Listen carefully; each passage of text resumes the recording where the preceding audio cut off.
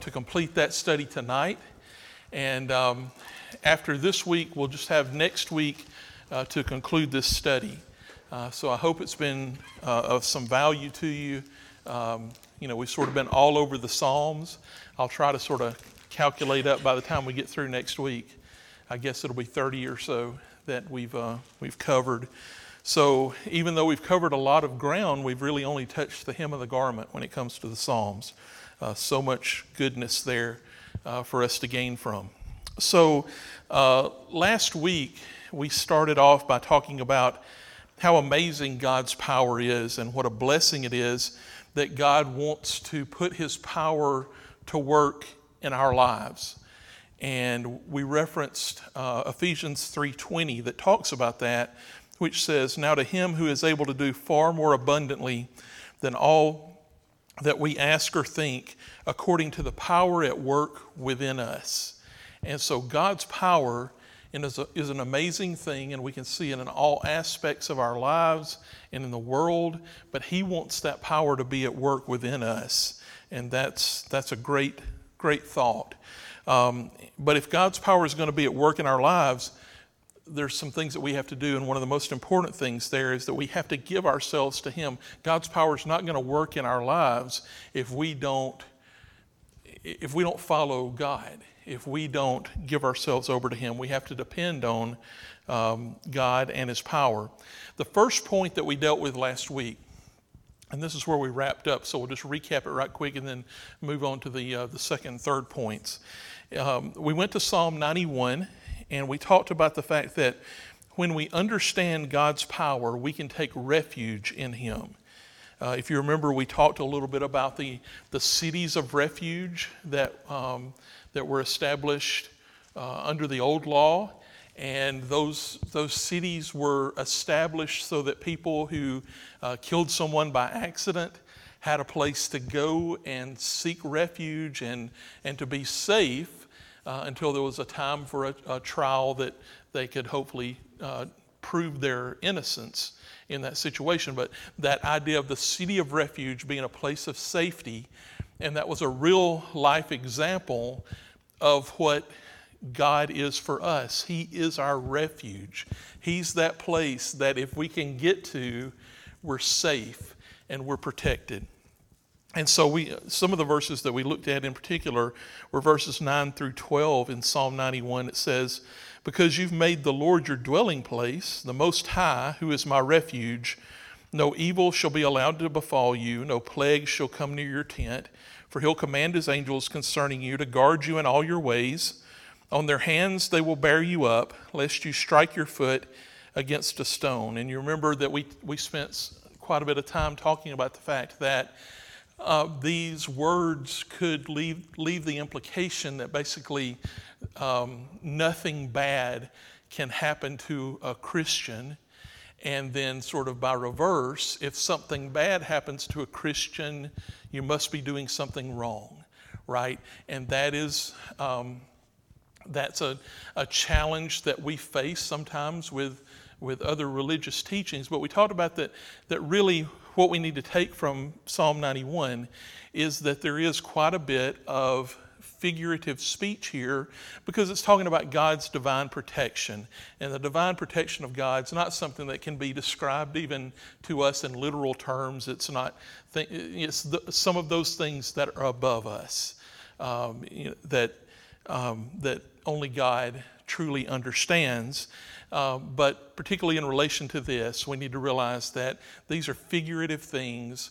And the biggest point of all this is that God is covering us. God is protecting us. And sometimes that is to take us through those trials when bad things happen to us. And sometimes it is in His providential will to protect us from bad things. And all of these things we truly don't understand, but we must have faith that God does what He says He's going to do. So one last thought we had when we were talking about the refuge that God provides If we're going to experience the power of God, we have to experience the presence of God. We're not going to receive God's power if we're not in His presence. And of course, when we talk about presence, we think about two things really in particular. And that's the time that we spend with God in His Word, and it's the time that we spend in a prayer relationship with God, talking with Him. And so that's an important part of harnessing this power that's available to us from God, is that we have to experience the presence of God. So then we went from there to the second point in Psalm 31, and this is sort of where we landed and left off. And our second point in Psalm 31 is that when we tap into God's power, we can overcome feelings of distress and fear. And some of the verses that we read, we won't read the whole passage again, but sort of the middle section, we read verses 9 through 16. We'll cover those again right quick. Be gracious to me, O Lord, for I'm in distress. My eye is wasted from grief, my soul and my body also. For my life is spent with sorrow, and my years with sighing. My strength fails because of my iniquity, and my bones waste away. But I trust you, O Lord. So that we're jumping there from 9 and 10 down to 14. But I trust in you, O Lord. I say, you are my God. My times are in your hand. Rescue me from the hands of my enemies and from my persecutors. Make your face shine on your servant. Save me in your steadfast love.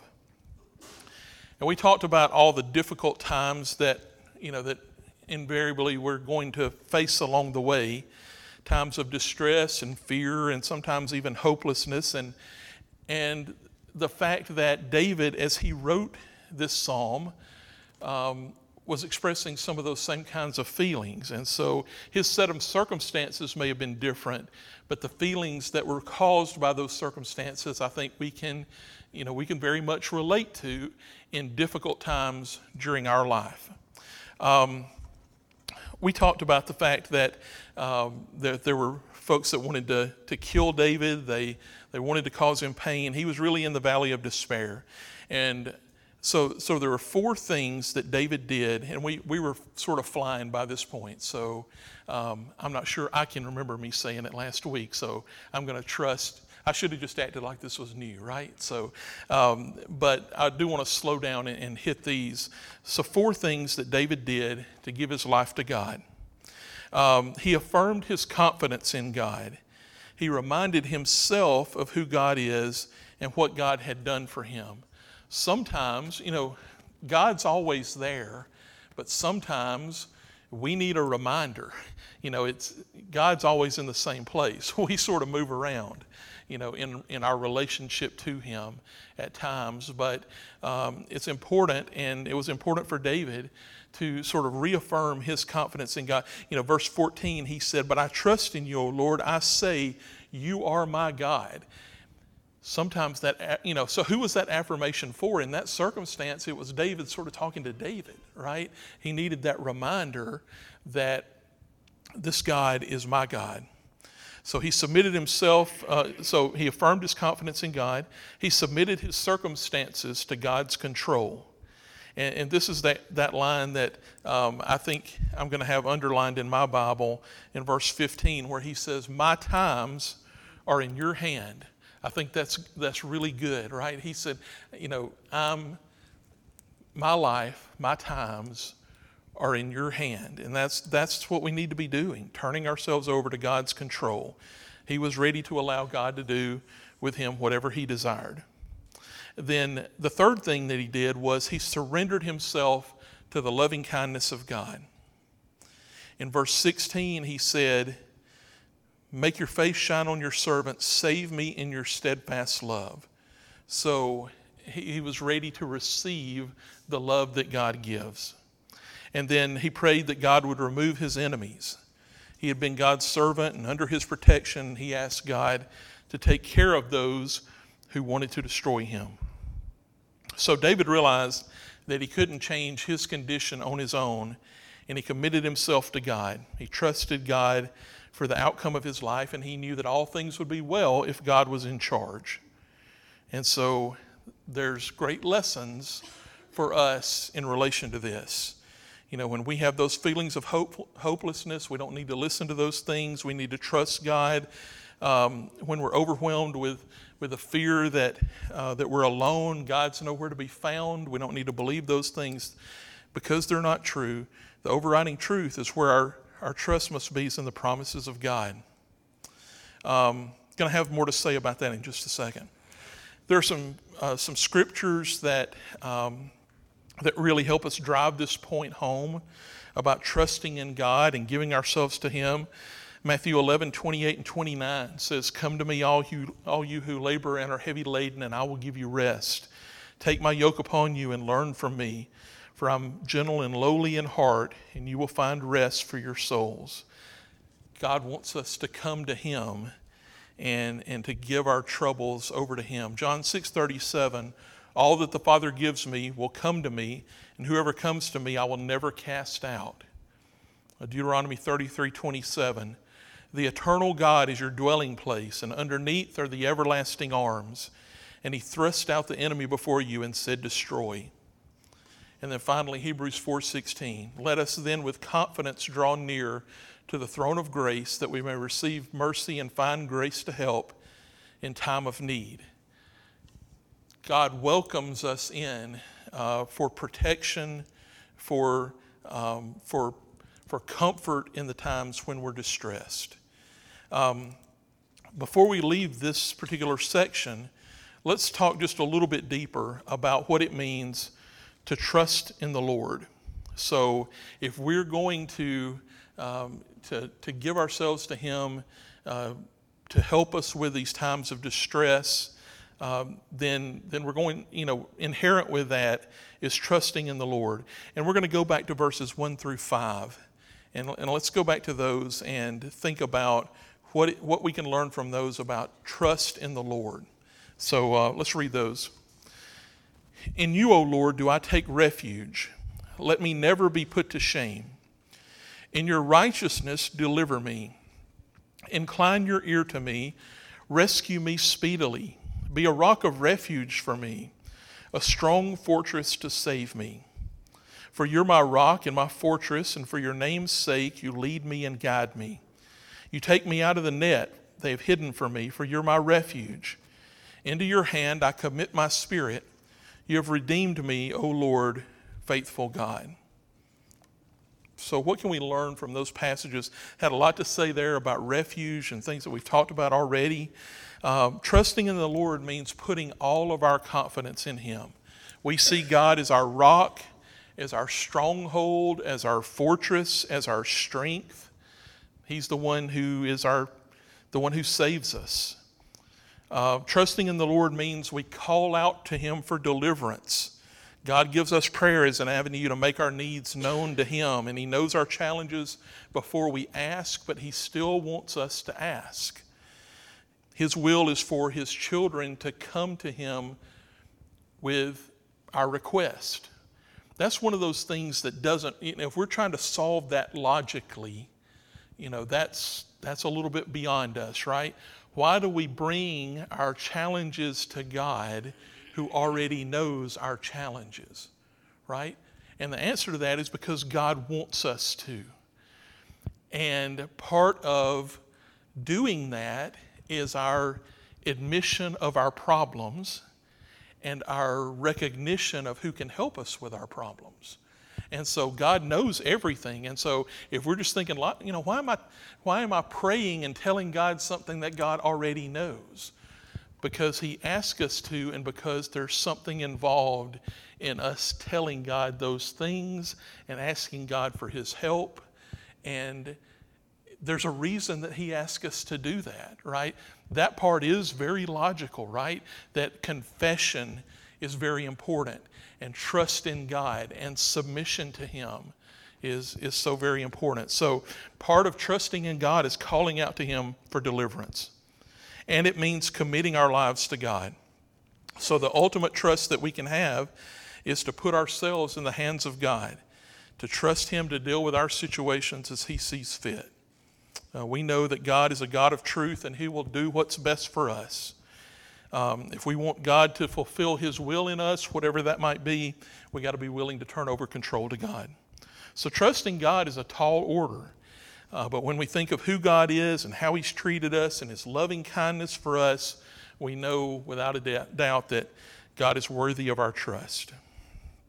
So that's point 2. When we tap into God's power, we can overcome feelings of distress and fear. And I didn't have this in my notes last week, and so sometimes you get time to look at something again and you think, I need to say more here. And the more I studied about this, I don't know that I've dealt with it fully without saying a few more words. Everything that I've said to you is right and true and straight from God's Word. That we're better off in any situation that we're in, any challenge that we face when we give it to God, than when we try to handle it on our own, right? I think we all would agree with that 100%. And certainly we're a lot better off when we try to deal with, in a situation where we've turned our back on God and we're trying to deal with the challenges of life, right? That doesn't work. But at the same time, I think that if I left this idea of God is the source for the resolution of our distresses and our fears and our hopeless feelings, without sort of this admission that we live in a broken world, I don't think I've covered it sufficiently. We live in a broken world. We are broken people. And sometimes, our physical bodies start failing us, right? Anybody got any of those kind of problems? Like 3 times during the night, and when I wake up in the morning, and the body starts to break down a little bit. But sometimes the challenges that we face can't be seen by the eye, can't be measured with a medical device. They're the emotional challenges, the mental challenges that we might face. And there are times when some of the most faithful of God's people try to do what I've just talked about, to turn things over to God and let the feelings of distress and fear go. And sometimes, because of this old broken world, there's something else going on there. There are challenges, and I'm talking about mental, emotional challenges that make that difficult for them to be able to do. And I don't want to leave a discussion on this topic and there be somebody listening to this lesson dealing with those problems and feel like I'm telling you, well, you've just failed, you don't have enough faith, right? That you couldn't tap into God's power and make that work. And it's difficult to deal with this situation because, like I said at the very beginning of it, anything that we're dealing with in any situation we're in is better if we've got God on our side. So I don't want to claim for a minute that the promises of God are not true, but sometimes there are other factors that are going on that make this more difficult. And so I don't want to leave saying that if somebody's dealing with something more than just the battle between good and evil, that you failed. Because you might ask the question then, all right, smarty pants, right? So when do I know the difference between when I'm dealing with, I just won't give evil away, and there's something more difficult going on here? And I would say to you, you're asking the wrong guy, right? But I will say that I think a lot of times individuals, they know this. And so that's a question that's too difficult for me to answer, but it's a very personal question. And I think it's fair to say that a lot of times people know I'm trying to do what's right, but I'm still racked with fear and distress and panic and hopefulness, and I can't get this to go away when we're trying to follow God. And so in those situations, if we talked about despair, and the more of these words that I used when I talked about what David was going through, the more I thought about, we need to talk about this a little bit more, because sometimes that despair and that hopefulness or hopelessness is coming from a different place. And if you're in that kind of situation and those things are not going away, all I can say to you is talk to somebody about it. There's great strength in doing that. That's a difficult thing to do. Talk to a trusted friend, talk to a spouse or a family member, seek professional help. God is always in the equation of helping us overcome distress and fear, but sometimes there may be some additional assistance that's needed. And that's just the truth of our physical and our mental and emotional makeup. This is not me with Tim's knowledge of emotional and mental health, but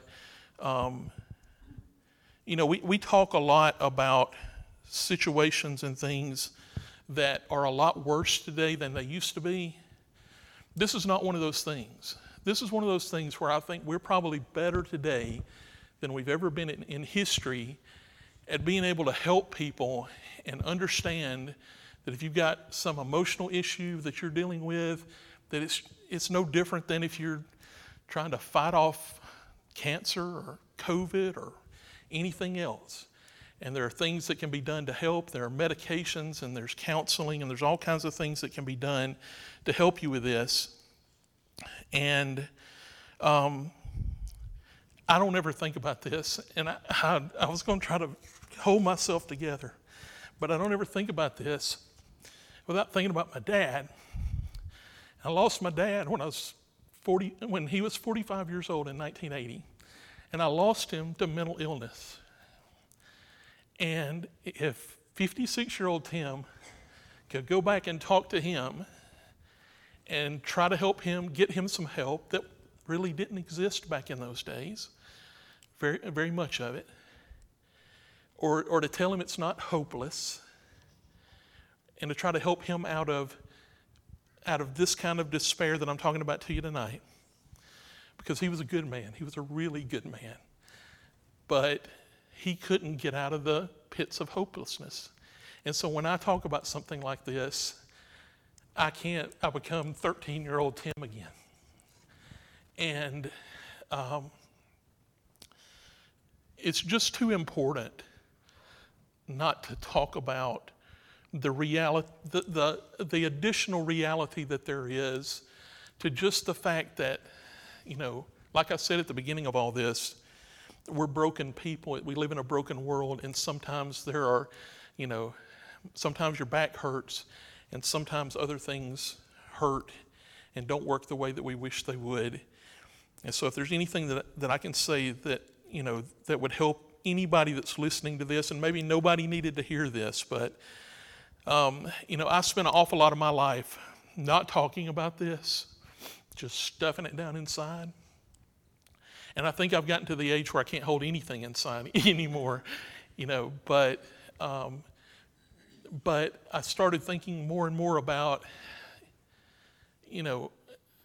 why am I just asking myself why inside and not trying to help somebody else in relation to this? And so, if that's something that you deal with, talk to somebody that can help you. There's a lot of people out there that can. Asheville Road's full of so many smart people and people that love one another and care for one another and reach out to somebody, and there's somebody out there that can help you. This is God's way of helping us. Not that He reaches down and just changes us, but He has provided these avenues of people that can help us. That's right. And it is up to us to do a certain part on our own, and God has provided the means, but we have to go out and do it. That's right. That's right. The beginning is that, like you were saying at first, is recognizing I can't do this on my own. This is beyond my physical and mental capability of handling this situation. Lord, I need help. Right. And then being able to look for that. For that help. God's not going to come down and slap you and say, hey, look over there. Right. There's a person that can help you. Right. But there are. us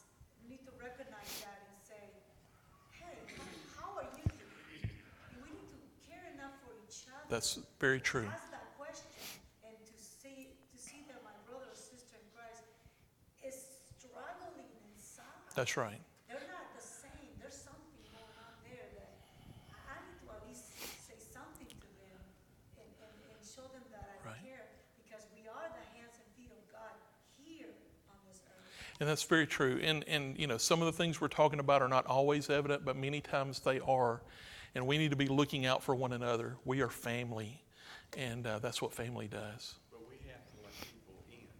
Because Yeah. many times, just like the opposite of it, when we say, hey, you did a great job, and we just pass it on off and so forth, and we don't take the compliments the way they were meant to be given.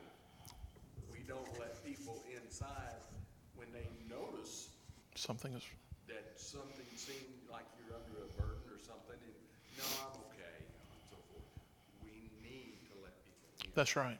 That's right. And, this should be the safest place of all for us to be able to open up ourselves to one another. Because, the world out there, they may be looking for your weakness to exploit it. That's not what the church is all about, right? We're here to love and help one another. All right.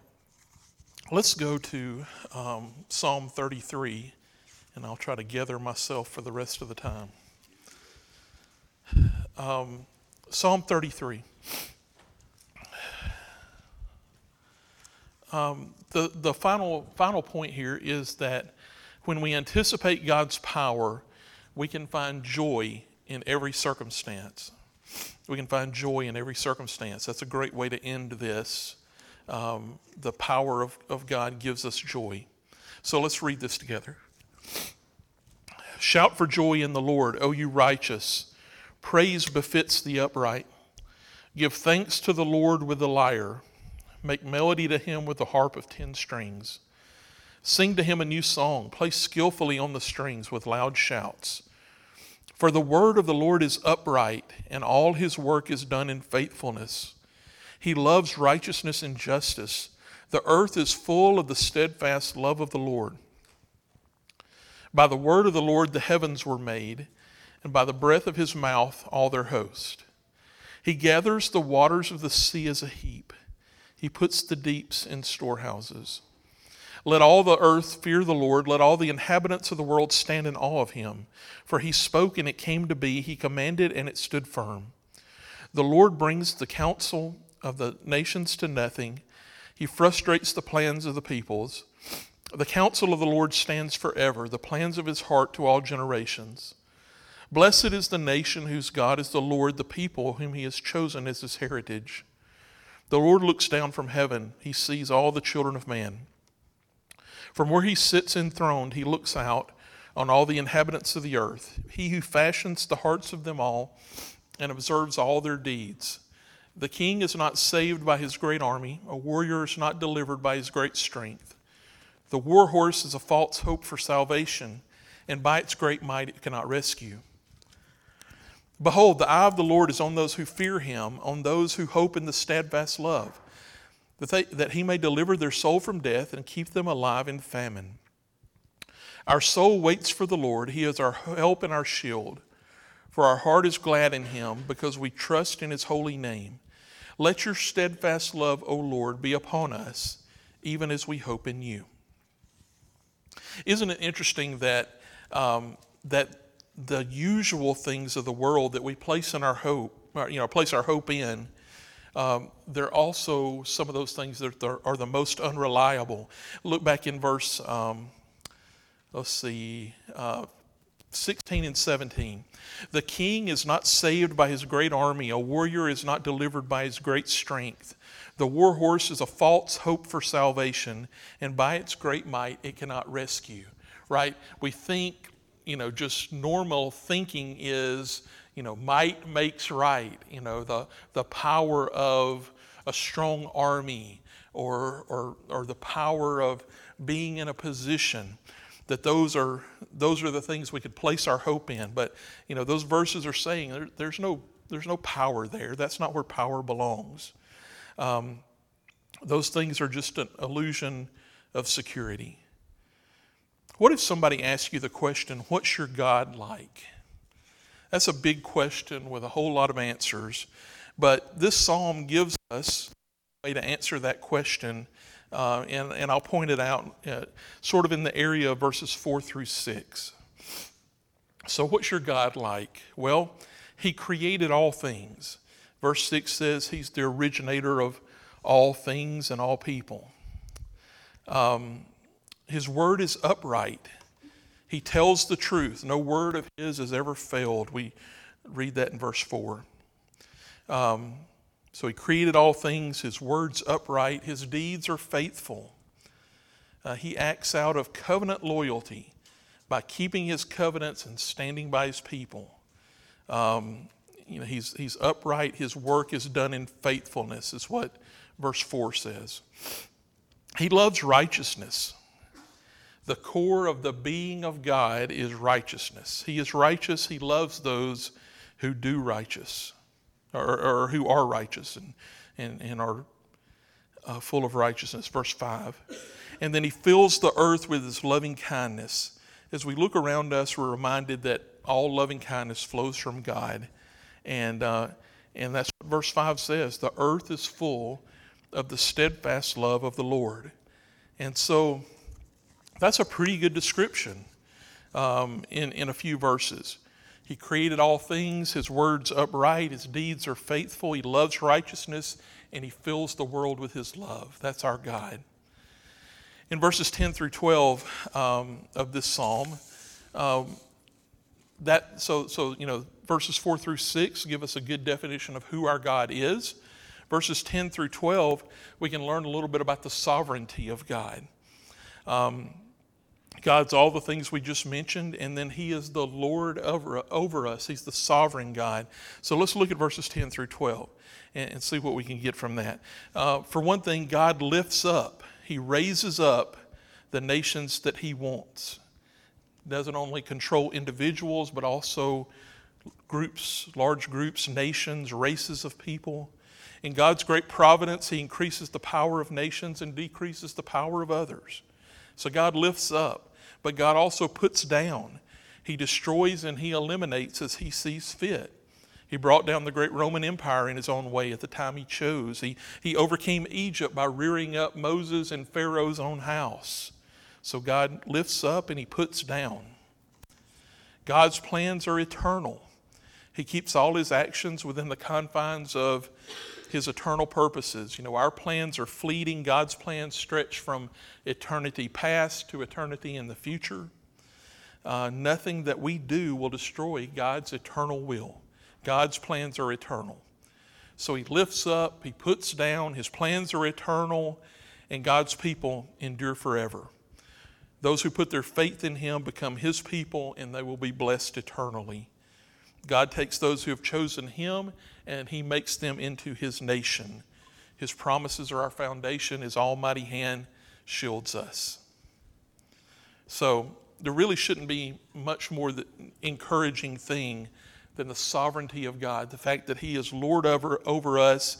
He has no rival in the history of time. No one can fathom his might, absorb his wisdom. The safest place we can be is in the shadow of his wing. So the final part of this psalm, and I think we'll have time to do this and wrap this thought up, focuses on God's steadfast love. Those are verses 18 through 22, on his steadfast love. So steadfast love refers to the covenant love that God has for us.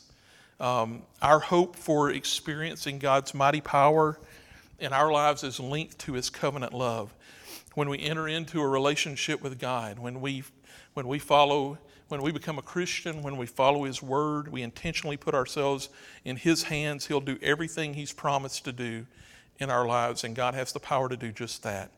So in these final verses of Psalm 33, let's consider what the Lord does for his people. Verse 13, he watches over us. The Lord looks down from heaven and he sees all the children of man. Down in verse 20, he protects us. Our soul waits for the Lord. He is our help and our shield. He's our shield, our protector. Verse 18 says, behold, the eye of the Lord is on those who fear him, on those who hope in his steadfast love.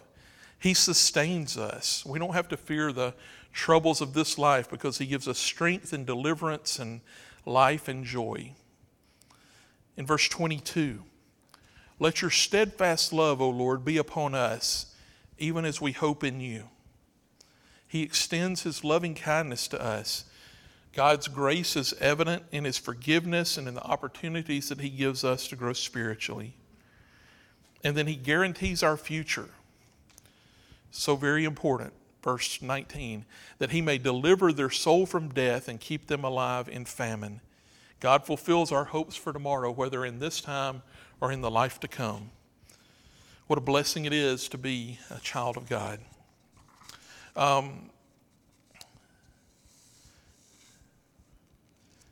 This is one just really quick final pass through Psalm 33 that we can get a special picture of God's grace as we look at Psalm 33. We see his grace in his word in verses 4 through 9. We see it in his plan for us and for the world in verses 10 through 12. We see God's grace in his eyes in verses 13 through 19 and in the way he watches over us and he observes his people and he won't allow any need that we have to go unnoticed. And then in verses 16 through 19, we see his grace in his might. Grace flows from every part of God to those who put their faith in him. So Psalm 33 certainly confirms that when we anticipate God's power, we can find joy in every circumstance. It's a matter of us tapping into that power and remembering that point we made early on, that to receive God's power, we have to be in God's presence. And that's the part that we control. The power of God is always there. All right, we're going to conclude our study next week, and thank you for your time and your attention putting up with me tonight. Thanks.